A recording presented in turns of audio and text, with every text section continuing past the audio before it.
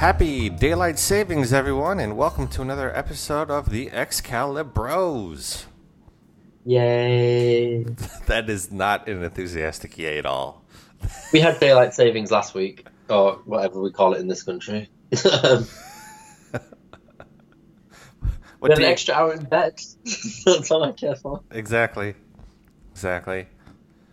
So, we're back with our normal broadcast here. I know it's been a little bit of time. Unfortunately, we don't have a special guest this week. It's just the two of us covering what we normally cover, but we're happy to be back. And so we've got 3 issues this week. We've got Exiles number 11, we've got Excalibur number 10, and then we've got the new Exiles number 9. So, Dan, anything you want to talk about before we dive into it? No. Not that I can think of right now. Other than there's rumors there might be a new Excalibur book next year, so that could be interesting. Oh, where'd you hear that from? The usual rumor mongering nonsense, 50-50 correct. So, but what is hopefully good is that I looked at some solicitations and it does sort of sound like Exiles is carrying on. Okay, that's good. So I was very worried about that, to be honest. it sounds like it has another arc at least in it, but we'll see. Well, never I know. mean, yeah, they're going to finish up a second trade, so whatever that means. Yeah, the brutal hammer of cancellation at Marvel at the moment. But other than that, I have nothing to talk about. All Aside right. from, I apologize in advance, listeners, if I keep asking Josh to repeat himself, because I have an ear infection, which makes it sound like I'm inside a tumble dryer. So it's noisy in my brain at the Maybe we moment. should set up a Patreon account, and if people donate enough, you can actually record from inside the tumble dryer, and we'll see how that goes. Could you even imagine? I'd probably just be like, ow, I'm bad. It's bad. Well, if you want to see me die, I suppose then it'd have to be a high Patreon threshold, wouldn't it? Would that set a precedent? Like, Probably snuff would. Patreon? I mean, we'll put you on like gentle, so you won't die. You'll just get really dizzy. Get really dizzy. That's fair. We could always do an Indiegogo, and just like for any reason, as I found out this week, that you could just do an Indiegogo for anything. It doesn't even matter. All right, cool. So, Well, find we'll that. look into that Dan in the dryer episode. But until that day, let's continue on with our regularly scheduled programming here. So first Yes. up, we have Exiles number 11 from May of 2002.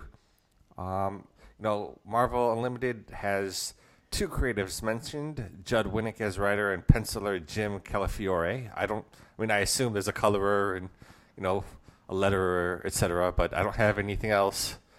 Letterer is definitely Paul Tuturan, and the colour, according to my Ultimate Collection, is still Transparency Digital for the whole, like, sort of first, is it 12? 19 issues is Transparency Digital. But it could be any inker. I've got like 8 inkers, so it could be anyone. Well then, So nice to narrow it down. What do we have on the cover here? we have Sunfire in a very naughty, well, it's not really naughty, by the standards of like 2001, maybe naughty, nightgown, while Morph is pretending to be a mirror with a thumbs up looking at her reflection. And there's like a porthole window in the background. For some Yeah, reason. I don't get that It's at all. white. I don't understand the window or the white background. Frankly, like in context with the rest of the story, it makes perfect sense that this is the image for the cover. Right.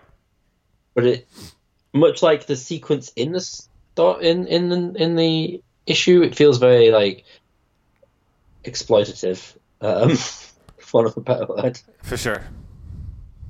But yes, it's better than the other ones that we've previously had. Yeah, I mean, it's better than that World War craziness that we had the last couple issues. But yeah, I mean it's fine, I guess. It's not the worst we've seen here. No, it. I assume it tickles someone's fancy at somewhere. But anyway, Mm. so after the tragic events of the World at War, or whatever it was called, and with John dead and a new team member, instead of picking up where we left off, we are sent to a previous time in our exiles' lives where they had a sort of like a well, the issue is literally called Playdate, and they have kind of like a day off, and it is the day off which I think they mentioned in the sort of an issue previously where they had a day just at the beach, which Right, I I think think was they in had a like week off, didn't they?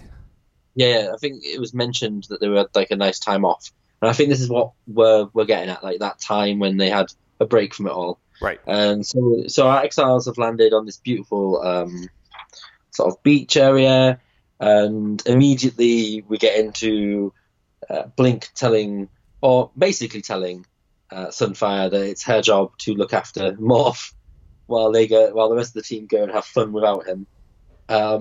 Essentially because they're going to go to the beach and wear not much or nothing at all, and we all know that Morph will just be, what was the description? Like a 6-year-old Mhm.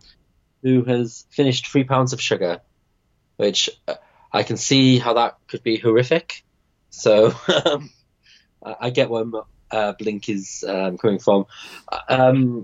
So yeah, we have this lengthy moment, which actually kind of is kind of fun, and it gives us, at least it gives us more of Sunfire and Mariko's personality, which we literally haven't really had much at all from this point. And so she does reluctantly help the rest of the team in what I can only describe as some fun sequence of panels with like the team seemingly depressed because Morph's like, nah, I don't want to go. And then when she talks about going and trying on lingerie, and he's like, "Yay!" Everyone else is like high fiving in the background. I can't help but feel a bit sorry for him, off that no one wants to be near him. But it's kind of, and what basically transpires is Morph and Sunfire have a really nice. Well, I think it's a really nice character building, relationship building. But it's framed in a really weird setting, which I don't think is particularly a great idea. Which is she is literally trying on thongs and such forth, and she tries it on until Morph basically breaks her essentially, and he already knows that the reason, like, she didn't have to lie, she didn't have to bring him shopping, she could have just done something else with him. He already knew that no one else wanted him there, and then they have this like sort of conversation about, well, what were they doing, and we have Morph with his shapeshifting. His shapeshifting in this issue is actually quite interesting to me. I think it's quite, usually he's beautifully visually interesting anyway, but I do like that it's often quite reflective of his emotional state Yeah, yeah. in the film. And one of my favorite images is the no-go signs on when he like shapeshifts with the no exit signs or whatever they're called over his crotch area and where his possible breasts could Right, be. right. So And then as Mariko's trying on all these different outfits, and we get to see her, barely clad, in a lot of like really old, like '90s sort of fashion. I want to say. I don't know. This book is early 2000s, but it reminds me a lot of like an Eon Fluxy kind of a wardrobe they throw her in as she's trying on different clothing, which was just sort of odd to see that was a fashion, I guess. But I really do sort of start to enjoy the dialogue here between the two, where he's like, "Come on, I know you're just trying to get rid of me. You think I can't read the room." And then we learn that he has a computer engineering degree, which I didn't know. So that was interesting to learn a little bit more about him. And you talked about the part where he really gets into transforming his body to show his emotions, and we get like the Ghostbusters, like no circle with the line through it above his chest and where his genitals would be if he has genitals. which like really showcases a lot of what he's feeling and how he's trying to communicate with Mariko. So it's a lot of like good character work here, even if it's under the pretense of like showing off Mariko's body as much as possible.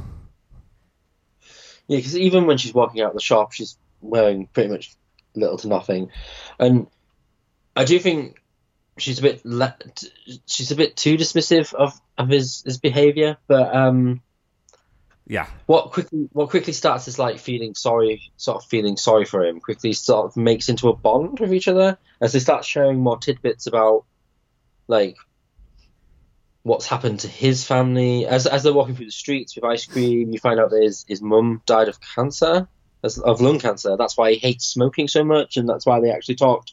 Because I thought it was quite a weird segue to talk about like the infiltration of tobacco companies into foreign countries.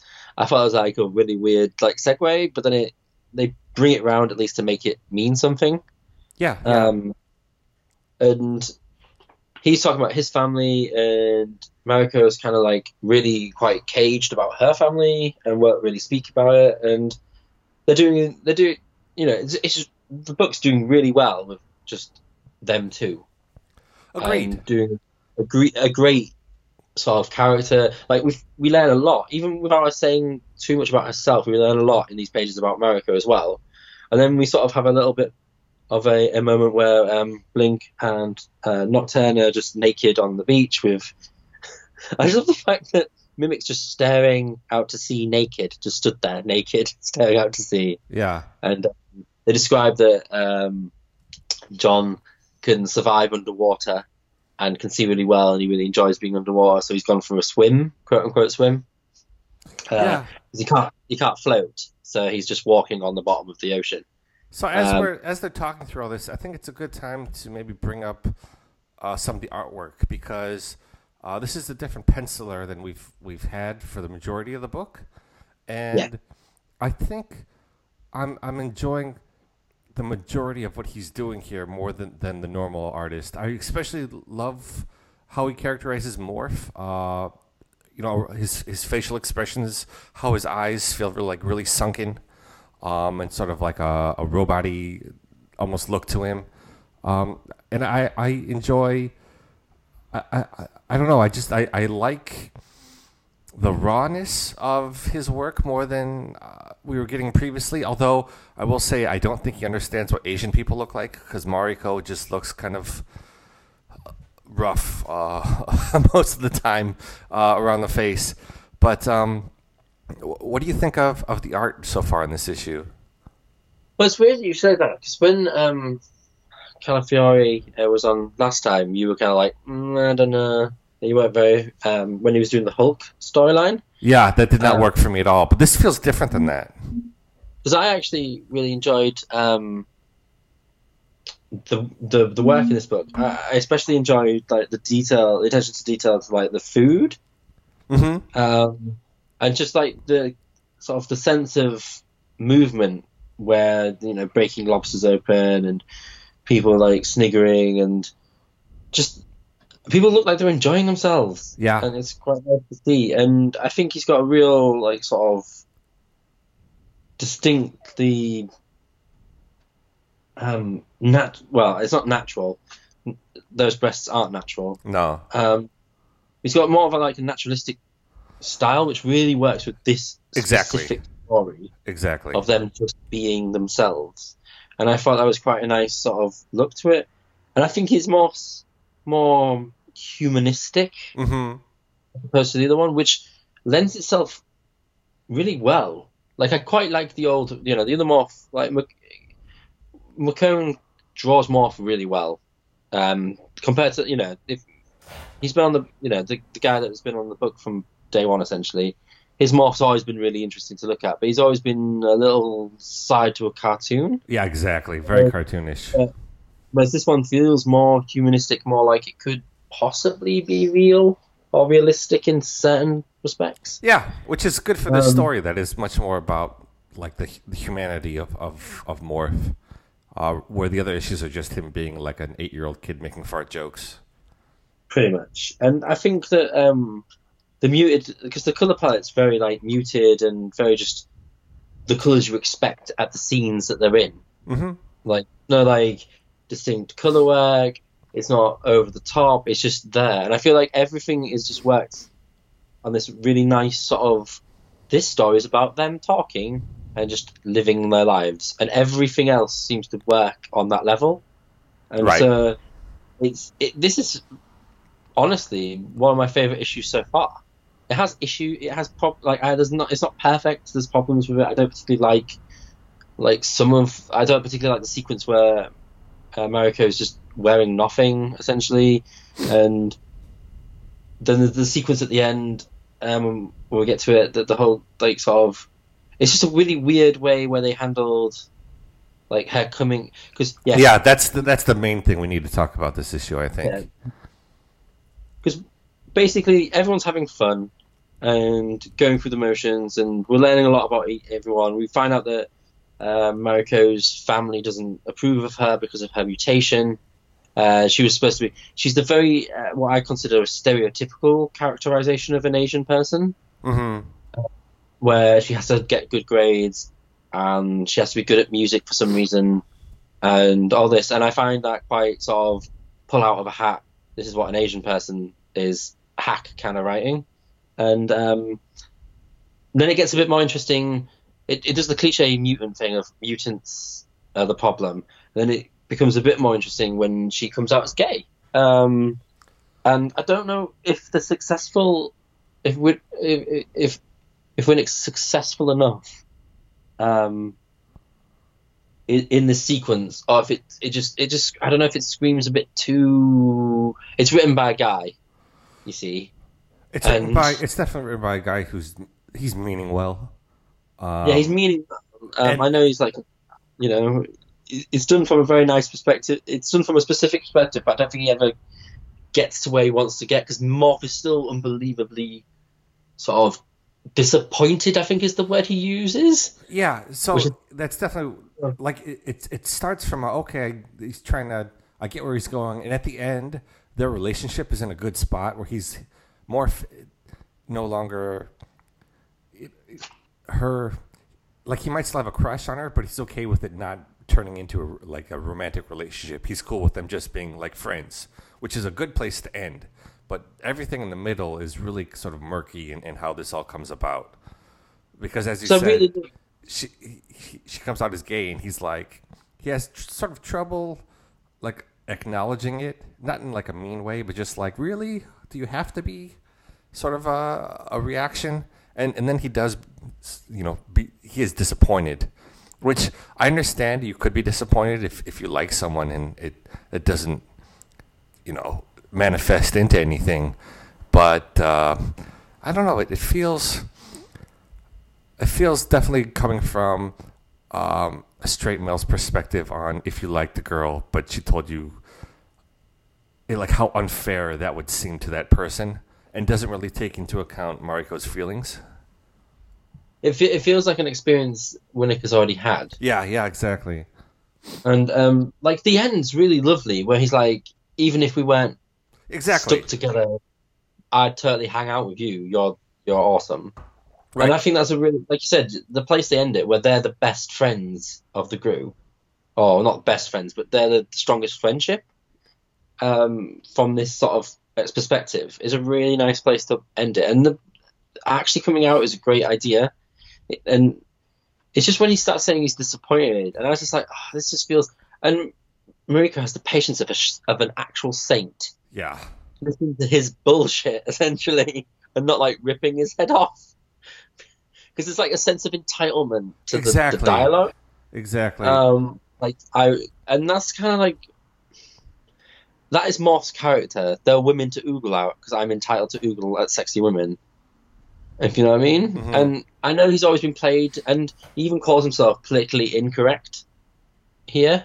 Mm-hmm. And I know he's always been played with that tune in mind, but it just felt a bit sort of like, I don't know, with reading it now at this this day and age where people are like really aggressive about certain things, and you know what I mean, it just feels like that it's not that type of entitlement, but it comes across as that kind of entitlement of, oh, as if you were supposed to be mine. No, it does that way, and it's all she's catering towards his feelings. She's like, "Oh, this must have been awkward for you," and at the end, she apologizes to him like, "I'm sorry that I'm not straight, Morph." And Yeah, those are the parts that rub me the wrong way.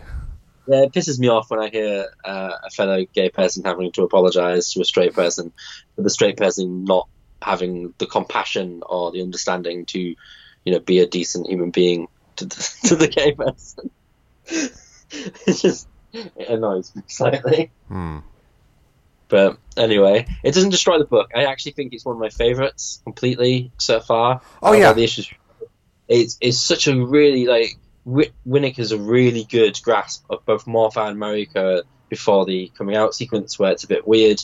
And to be honest, not hearing anything from the other characters was kind of refreshing. Sure.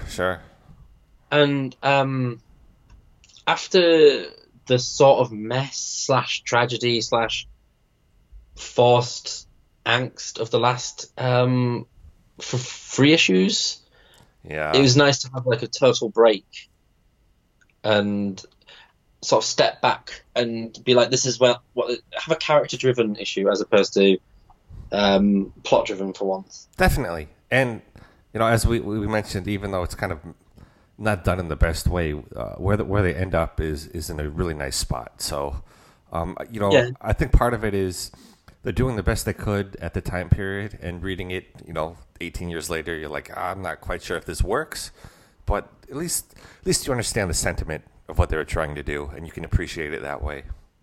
Yeah, and at the time, I think it would have been a really nice moment for a lot of people to see someone, come out and be like, "Booyah, we're friends." You know what I mean? Yeah, exactly. Rather than it turn into like some disturbing crap like Ultimate X-Men, for example, when Colossus came out to Nightcrawler, and that was just a horrible Mark Miller, if I think it was, inspired idea. Of course. But anyway, I'd actually, I'm leaning towards that being my favorite issue so far that I've read.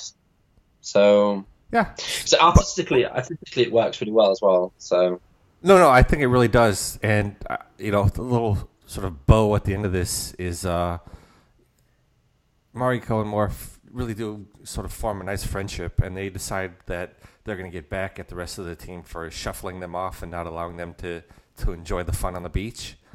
And Morph fills up a basket full of water balloons, and he transforms into like a catapult here, and is ready to shoot all these balloons at the rest of the team.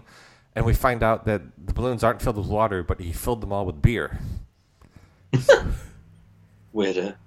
Yeah, and the issue ends with a nice splat of all the balloons. And you don't see them hitting everyone; you just see the beer burst.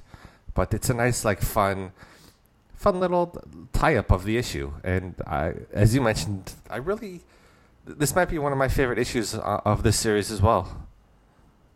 And it's nice because it's a nice issue going forward, because we're about to hit some, I wouldn't say heavy, but sort of dramatic moments going forwards, which kind of change the sort of mythology or the rules we've already learned about. Mm-hmm. Which I'm looking forward to revisiting, to be honest. Yeah. So yeah. Awesome. So preview for the next issue, but it looks like we're going to see another quote unquote Exiles team show up. With some alternate universe characters, so that could be fun.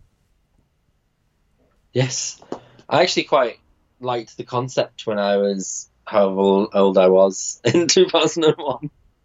So it would be nice to revisit it when I'm jaded and older. Right. Jaded man. God. Yeah. Jaded man. The only way forward. But yes. All right. Well, that was Exiles number 11. Quite a nice issue. Yes, I'd agree. All right, so moving on to Excalibur number 10. This was published in July of 1989. And get this, the only creative mentioned in Marvel Unlimited is the writer Chris Claremont. How dare they? No. So I've got right. So obviously written by Chris Claremont. It's guest pencils by Marshall Rogers, guest inker by Terry Austin. Letterer is Masson Heisler, and colorist is Glynis is back. Glynis Oliver is back. Yay! As a colorist. And that's all I've got. All right. I do want to make one little thing, and I don't know if it's me just being weird. But I generally think. No, I'm just being weird. It's because the colour of Hotman England is colour was like a purpley red, not like Captain Britain red. And on the front cover of this issue, it's kind of like a maroon. I don't know. I have colouring issues. All right, we can get into that. So we left off last issue with the Nazi Excalibur team. Had come through this portal and was sort of trying to take over, and our Captain Britain had stepped into his old uniform and was going to try and take on the Nazi Captain Britain. So on the cover of this issue, we've got Mr. Nazi Britain really socking it to our Cap and says, "Tag, you're it." And I kind of like this cover. I think I have two issues. One at the bottom, it says Captain Britain versus, and I can't read it because the coloring of the words in green against the like orange background, just with also these like lines going through it, makes it really difficult to read. I don't know if you have the same issue, but I know it's supposed to be the Nazi Captain England, but it's like I can't read it. It's not too bad. It's not too bad in paper, like original paper stock. It looks all right, but but you have to get a bit closer to it to properly distinguish what the hell the words are. To be honest. Right. And the other thing is, Captain Britain's being punched one way, and his head should definitely not be turning the way that it's turning. See, my issue with this this front cover and this comic is that not only is right, so it's not a bad. There's nothing wrong with the cover. I get that you'd like it, or anyone would like it, and I like the fact that maybe it feels like an eyeball behind them. Right. But it just feels very normal superheroes. Yep. And the issue is very visually normal superheroes. Yep. And much like when Alan Davis left the last time, my biggest drawback from the issue, this is a spoiler of my thoughts going ahead, is the art.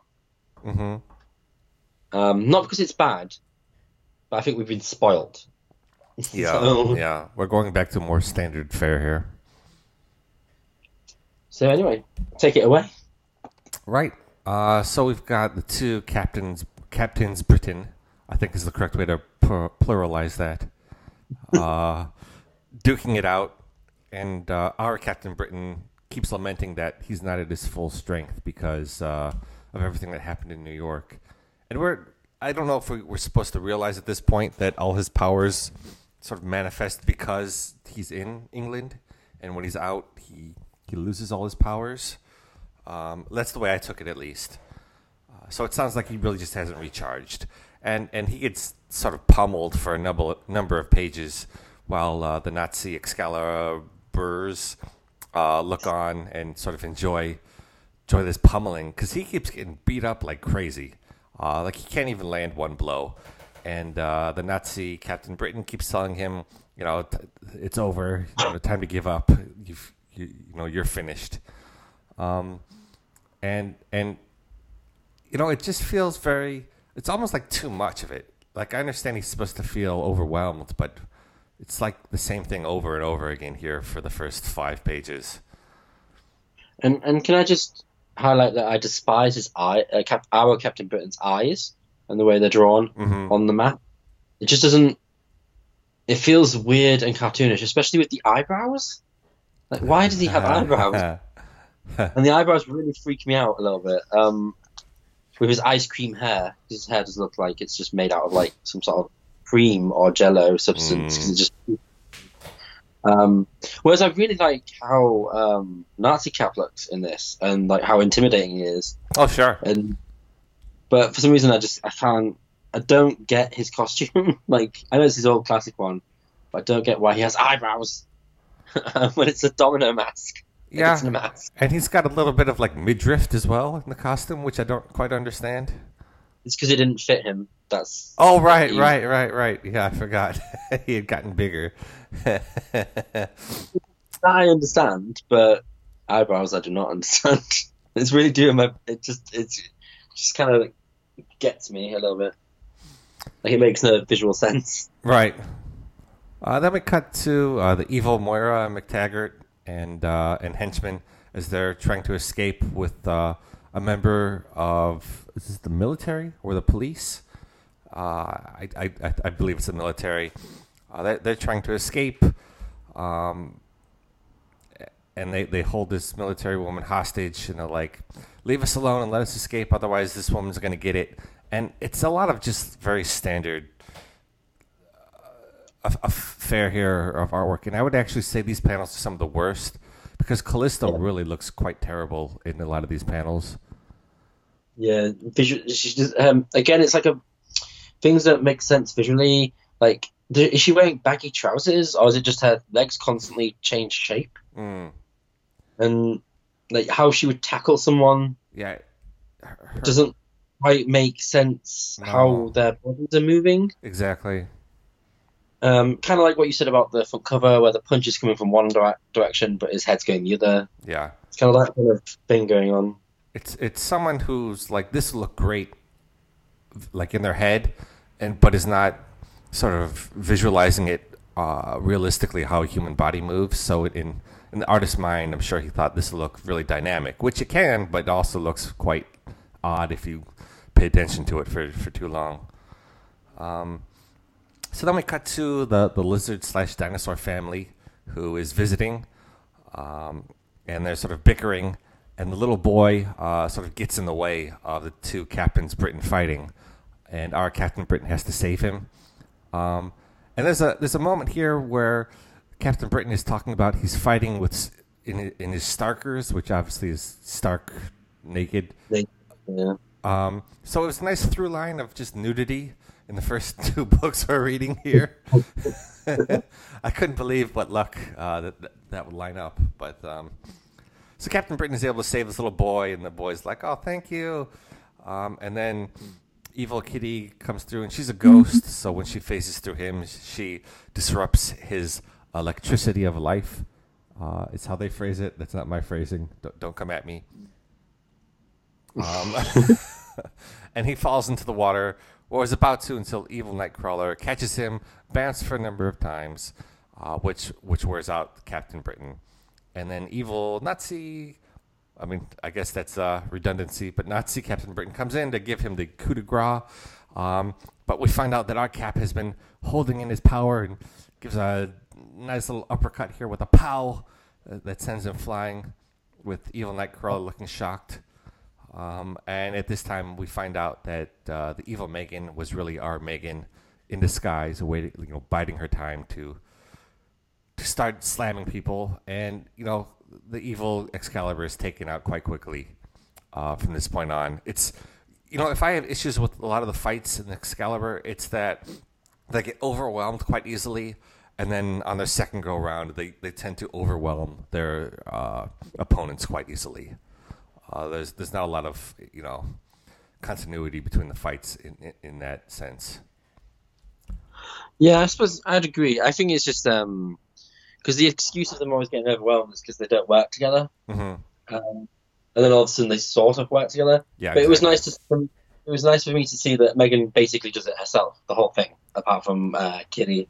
She just basically ends the rest of them. When she just slaps one of them, Oh yeah, backhand. I love it. Yeah, she hits Callisto. It's weird. It's almost like she's ice skating and just slaps her as she's skating by. Well, this is true. This is true. So Yeah. So Rachel shows up. She helps to detain Evil Kitty, and then we cut to our Kitty with and I always forget his name, but the police officer who's in the X-Files division. yeah, I forget his name right now. Alistair. No? Alistair. I want to say Smythe, but it's not Smythe because that's a Spider-Man.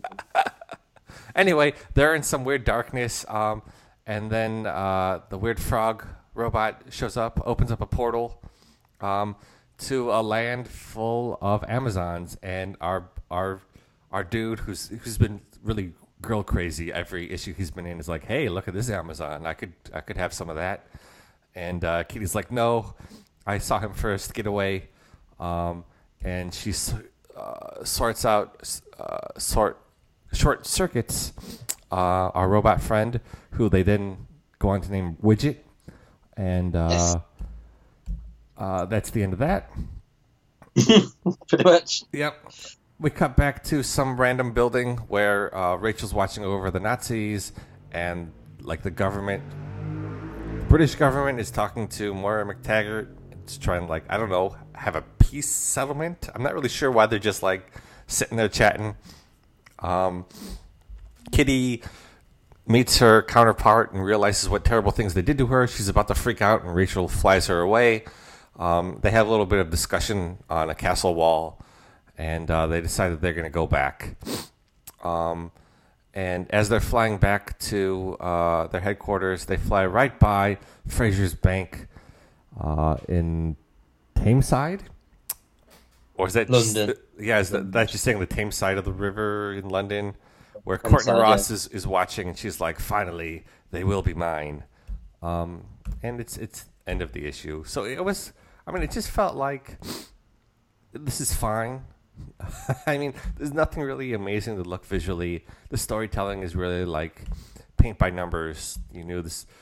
Of course, our heroes are gonna defeat the evildoers, and that's where we end. It just didn't feel like standard Excalibur. It felt like, sort of boring, regular old superhero stuff. Yeah, it felt bland, and when the weird stuff happened with Widget, because it isn't drawn in a unique or interesting way, it just feels really out of place with the rest of the story. And I don't know, it just feels like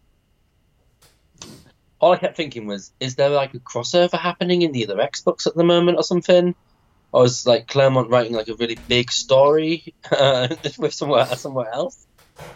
It feels very much like a sort of afterthought. Yeah. Oh, I gotta tie this up because I got other things happening. Yeah.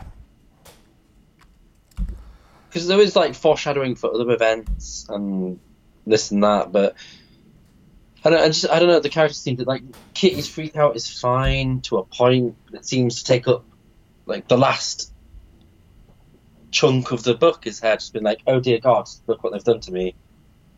Let's go sit on a wall and discuss something. Just felt a bit sort of out of place, or just a bit average. That sounds really bad. Average is not bad, but for Excalibur, we have a bit more higher standards, I think. So I have a question because I'm not really sure what happened, but Kitty and Rachel decide they're going to fly back, and as they're flying, Kitty's like holding something in her arms. It's almost like wrapped in like tatters off her costume.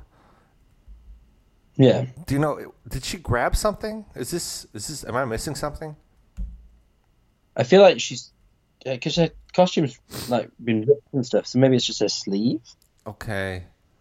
or something. Because she hasn't really done anything, has she?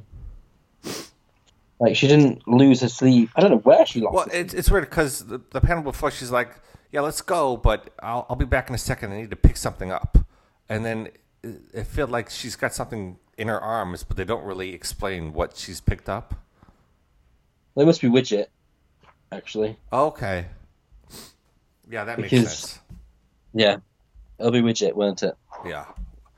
'Cause, It was not clear to me at all. no, it's not. No. All right. Let's Well, go. that was an issue, I guess. It's a shame. It's a shame, but it's not like the end of the world. Like it hasn't. It just feels like you could feel the love with the other issues. I don't feel the love coming out of this issue. It just feels like this was work for hire that was done, and now we're done with the issue. Yeah. Pretty much. Yep. But next issue, looks like I don't know. The cover says blame it on Phoenix, and there's a Phoenix thing happening, and it's really nondescript on what's happening exactly. So we've got something Phoenixy happening next issue.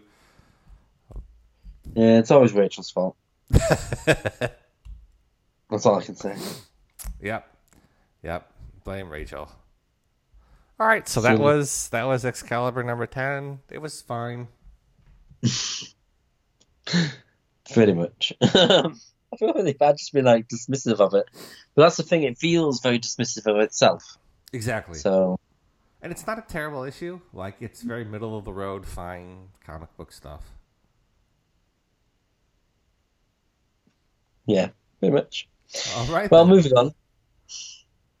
We've got Exiles number 9. That came out, boy, I want to say 2 or 3 weeks ago now. So yes. We've been kind of late to the party, but we're finally here. So what do we have on the cover here, Dan? Right, so we have a magical carpet ride. We have Blink in really interesting sort of Arabian Nights style clothing, riding a magic carpet with little Wolvie holding onto the back of it. And 1001 Marvel Knights is a little tag, and it's even sort of bordered as well with sort of the stereotypical faux Arabian sort of stylings, I suppose. Mm-hmm. It's nice. I quite like this cover. Yeah, I think it's quite a nice little. Because it's by David Nakayama. Yep. And I think that I really like the colour work, to be absolutely honest. For sure. And I really like her dress with the see-through elements. I like her sleeves and her veil. And little Wolverine just looks perfectly out of place as usual. Yeah, he looks almost like a Mega Man kind of character. Like, I could really see Wolvie drawn that way in an issue, and I would totally be for it. Of course you would. Gosh, no, I'm joking. No, he looks pretty good. To be honest, I really like the fact that the carpet has X's on it. Oh yeah, and I do really like the whole idea, and it feels kind of like Blink herself being all happy and smiling, but it feels like a step in a different direction to what we've had previously. Mm-hmm. And so we basically have the return of Javier Rodriguez on art, and he's double credited with Saladin Ahmed as the storytellers, with Alvaro Lopez on inking and Munster Vicente as a colorist, and VC's Joe Caramagna as the letterer for the issue. Yep. And we start with. I gotta say, I'm happy that this art team is back on the book. Oh hell yeah! Yeah. I'm not even going to deny that. So we start with Blink, our hero Blink, or Aladdin, waking up in a sort of smoky haze, and she totally doesn't know what's going on, but there's this woman that just shoves her out the door to seek fortune as Aladdin. Sure. She's in medieval Baghdad, sort of, which I thought was a nice touch. The sort of bit. We have this wonderful splash page of this sort of marketplace with all these fantastically charismatic. I love the snake charming dude who's like shouting or whatever it is. Oh yeah, he's fantastic. He's just fantastic. The colors work really well. Even there's an attention to detail to the sort of the rickety ceiling, where it's been planked off in places and rest is bare. And it just has this interesting feel to it. With good old Blink, like a Where's Wally in the middle of the whole picture, being like, or Where's Waldo for the American listeners. Oh yes, Where's Waldo, of course. Yes, sorry. And so we have a series of events where Blink's just wandering around medieval Baghdad, and we find a guy with a fantastic beard and an even better hat.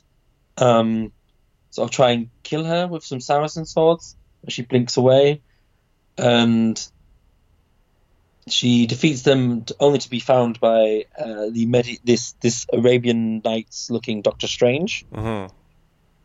we sort of follow the story of Aladdin. That's what's happening right now. Right. And I gotta And say, I love that we've got these non-paneled page layouts back because I love how this art team is able to make that work visually. so one of my favorite ideas is when this Doctor Strange comes. He's got his cape above his, just below his eyes, Mm-hmm. and so in how they describe how it's shown almost visually in the book is that his eyes and the cape framed the other three panels, which are all framed like windows, Right. and then his head obviously is also a peak. And I thought that was a really nice way forward. And as they're traveling through the sand, there's this like wavy, almost, and like wavy sense to the dunes. And then when they went to the tent is a frame for the panel. Again, we're back to being Exiles, the masterclass of visual storytelling. Yes, exactly. Yeah. That it often is. And so she's reliving Aladdin with Doctor Strange, and she finds the lamp, and whoever rubs the lamp gets an Iron Lad apparently these days. And so Iron Lad's the genie, and obviously Blink's not too familiar with the whole Aladdin thing, and so Iron Lad kind of fills her in, and they're just like, well, we're in a story, and Doctor Strange ain't too happy that they're not going to help him, so he seals them inside with some sort of rhino-esque character, Mm-hmm. many arms, and then from there, though, we quickly traverse the Arabian Nights to another story with Valkyrie and Becky, and I desperately love their relationship. I know, right? They're so sweet together, and I really love all of the panels with them together. And again, I have missed how physical Valkyrie looked because we didn't really get that in the last one. Mm-hmm. And we moved to our Captain America fighting Black Cat in what is Alibaba and the 40 Thieves Mm-hmm. storyline, essentially. And the Black Cat sort of escapes with all of her thieves, and they go after her because they've taken Becky as well. And then we I quickly need to shout out this one panel that's just all black in the background and all silhouetted in sort of like a turquoise, greeny color fight scene, which could be like really bland and boring, but somehow this art team makes this stick out in a way that's super engaging. I don't know why this one panel stuck out to me, but I just love this. don't worry about it. This entire book is astonishing in many ways. Mm. It's just, I don't know, it just everything feels like it's serving to tell the story as opposed to being like what Excalibur was kind of like perfunctory. It was kind of like just there. Mm-hmm. Like this picture has to be there because the writer has said this panel is like this. Where this feels like a collaboration, more of a collaboration. Yeah. Of like, well, he said it needs to be like this, but I'm going to draw it this way. So you know what I mean? Like I'm going to draw it to make it look like it can be followed. Like in this sequence where we have T'Challa of the Wild West. I don't know what they call him in this. Just King? T'Challa, I think. King, yes, it is just King. And little Wolvie, who is just adorable. We start with T'Challa's face, then him waking up, and then moving round, and because the doors are this weird sort of circular frames, it's framing one of the panels, and instantly, sort of they like he knows he's in Arabian Nights essentially. Because he's Sinbad. Right. They've gone to an island with loads of giant monster cyclopses on it, and the ocean. This panel is my favorite, hands down. So we have Little Wolvie and T'Challa, and they're basically on a sea beast, Mm-hmm. and it's just kind of what they did with like the Juggernaut, Right. or They're just telling the story in just one panel as you just follow the characters round. It reminds me a lot of like Tintin. Yeah, Um, yeah. I could see that. and because of the way they and a lot of different like sort of time period sort of European comic books, and how they would tell their stories.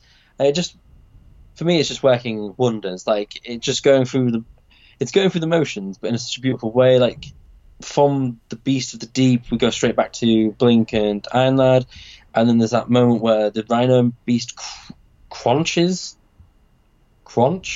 That's a word. The wall, but I just love the fact that the lettering is the wall that is just shattered to pieces. Yeah. And then they find a magic carpet, and then it's just basically they find a magic carpet and flee. And then we've got Cap and Valkyrie, who has this wonderful series of panels down in a cavern, find a boat and go and manage to escape.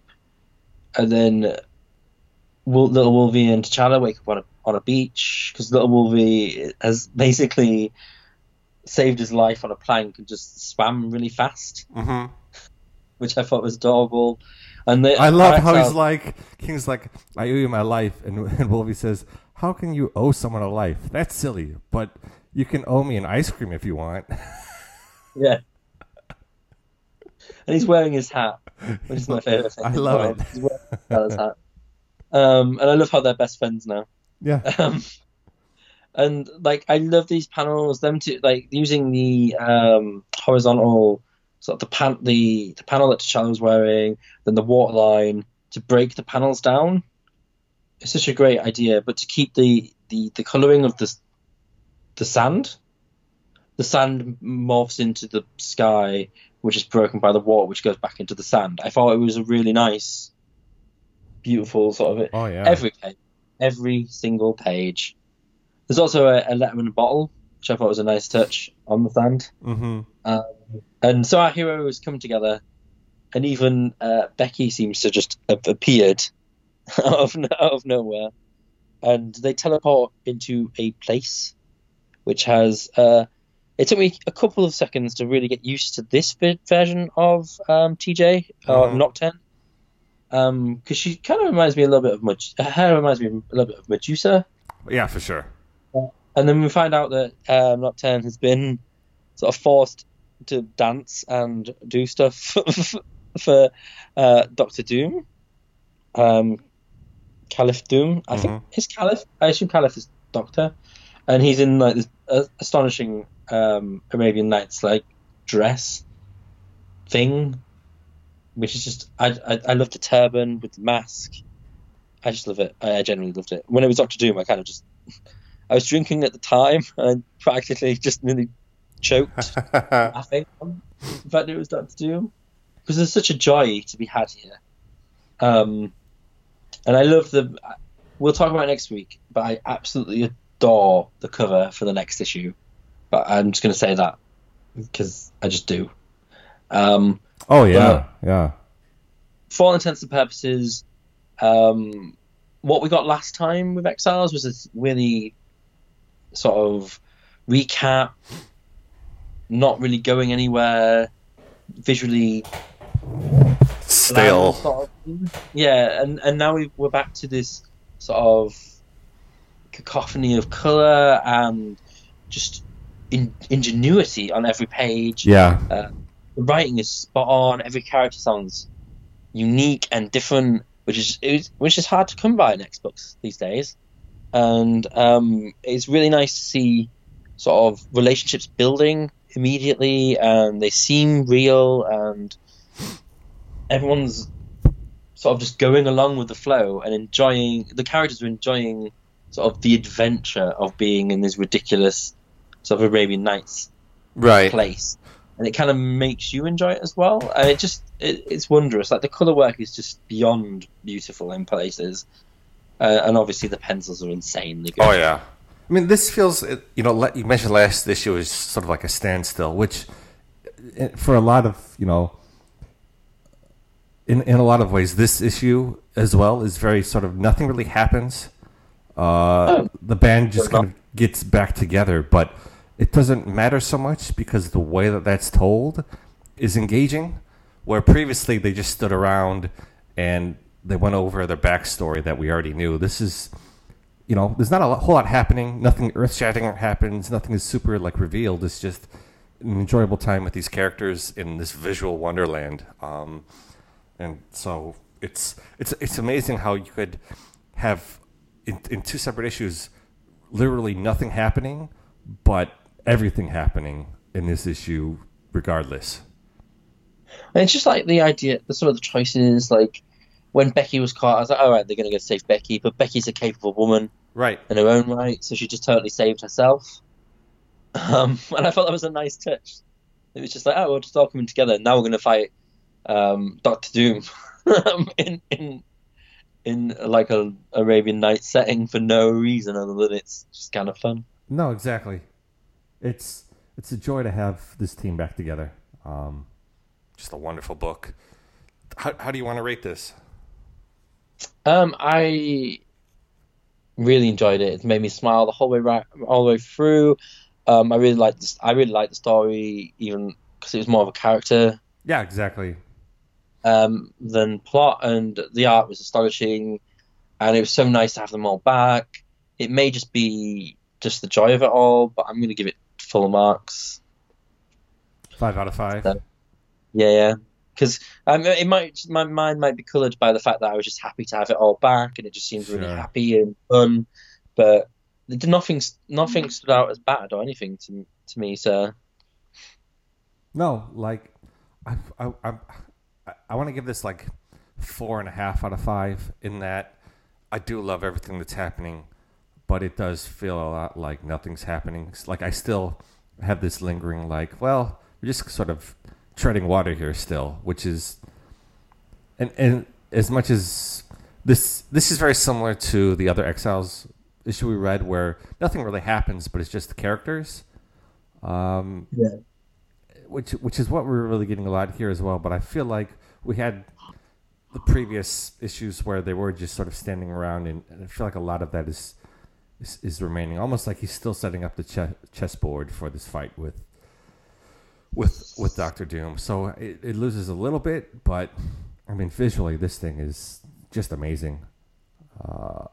Once we say this every episode, but please read through this issue a number of times because you're going to pick out little pieces with each read through. And I also want to get your opinion on King here, because this is the first time this creative team is tackling King visually, where before I don't remember who the artist was, but it was much more of like a Sienkiewicz sort of paintery sort of style. Which we loved, but this is the first time we're seeing a more cartoony sort of traditional to this Exiles book. Our team on here. So, what did you think of this stylings of the King? I think Rod Reyes' art and his introduction of the King kind of still for me is the definitive version, but I really like this version as well, which just feels just in like the same sort of the same class. It didn't feel too off, and it feels like he fits perfectly in visually with the rest of the team. Sure. So I'm happy with it, to be fair. Oh yeah, I'm happy with it too. I do think the Reyes artwork just overshadows what we have here, unfortunately, just because of those were gorgeous issues. But yeah, I'm glad that King stuck around, and TJ's here. I wonder if she's gonna stick around for a while, or if we're just gonna have her for a couple of issues and she's done with the book. But if she does stick around, I hope they really integrate her more into the story, because she's really been very peripheral for the last couple of issues here. Very much so. Yeah, so like great issue. Yeah, this cover for the next issue looks just as amazing as the cover for this issue. So I'm looking forward to what we have coming up. But there's one other thing I wanted to touch on, and it's not really Exiles related at all. But recently we've had a number of creators from Marvel pass on, and so in when this book came out, the week that this book came out, they had a little in memoriam for Gary Friedrich, who it looks like created or co-created Ghost Rider. And I was just wondering if you had any thoughts on Ghost Rider or Mr. Friedrich. To be honest, I never really read much of his work, but I probably did when around as you do. He never really stuck. But Ghost Rider himself, I've never really clicked. I like the visual idea of him, but I never really clicked with it. I think he works better as just a thing that appears and disappears. I never really understood his solo stuff, if you know what I mean. Like, I never really couldn't really get into it because I felt like it was just sort of the same. I suppose you could say that about any of Marvel's characters, but it felt very sort of similar all the time. And then it was very 90s at one point, and there's lots of chains. Yeah, I didn't really get it. Okay. Yeah, I was never really a Ghost Rider fan myself. It's a really interesting idea, and I did enjoy the series a couple years ago where it was we had the new Ghost Rider, the Latino character who he had a little brother he was protecting, and he drove a car. Robbie's Ghost Rider that's the only Ghost Rider I like. Right, is Robbie. And that's also really visually amazing to look at. And I feel like if I were to go back and look at old Ghost Rider issues, I'd probably be surprised at some of the ideas visually that were happening. So it's always sad when a creator passes on. But I'm thinking about maybe trying to look into Ghost Rider for a minute and see if there's anything that might click with me now that I'm a little bit older. But that's really all I had planned for this issue. Is there anything else this episode? Is there anything else you want to bring up, Dan? Not I can think of. All right. Well, we're going to be on the Snickcast in a short period of time here, so look out for us there.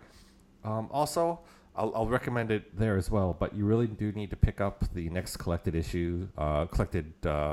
Treasury edition of X-Men Grand Design, because it's just as amazing as the first. It's so good. So please pick that up if you're at all inclined. And I think that's it for us. So any final words, Dan? You should all go and buy the first trade of Exiles. Yes, that came out recently enough, and if you aren't already reading it, you need to read X-Men Red, because it is ridiculously good. So those are two great points. Red is amazing, and also if you want Exiles to continue, buying the trade is one way to guarantee that Marvel will greenlight another arc, because they do look at those trade sales. So if you're like me and you prefer trades, I would definitely pick that up as well. It will look amazing. Of course. In trade. Alrighty. Well, that was all for today's episode. Thank you so much for joining us. Where can they find us, Dan? You can find us on Twitter at Excalibros1, where we will answer questions, or if you have any comments about any of the issues, fire them away at us. You can get us on Stitcher, on iTunes, on Podbean. It's podbean.com/Excalibros, and I think we're everywhere else. Yep, we're on it all. I think we can even upload ourselves to Spotify now, so through Podbean. So there you go. All right. Well, thanks everybody, and we'll see you next time. See you later.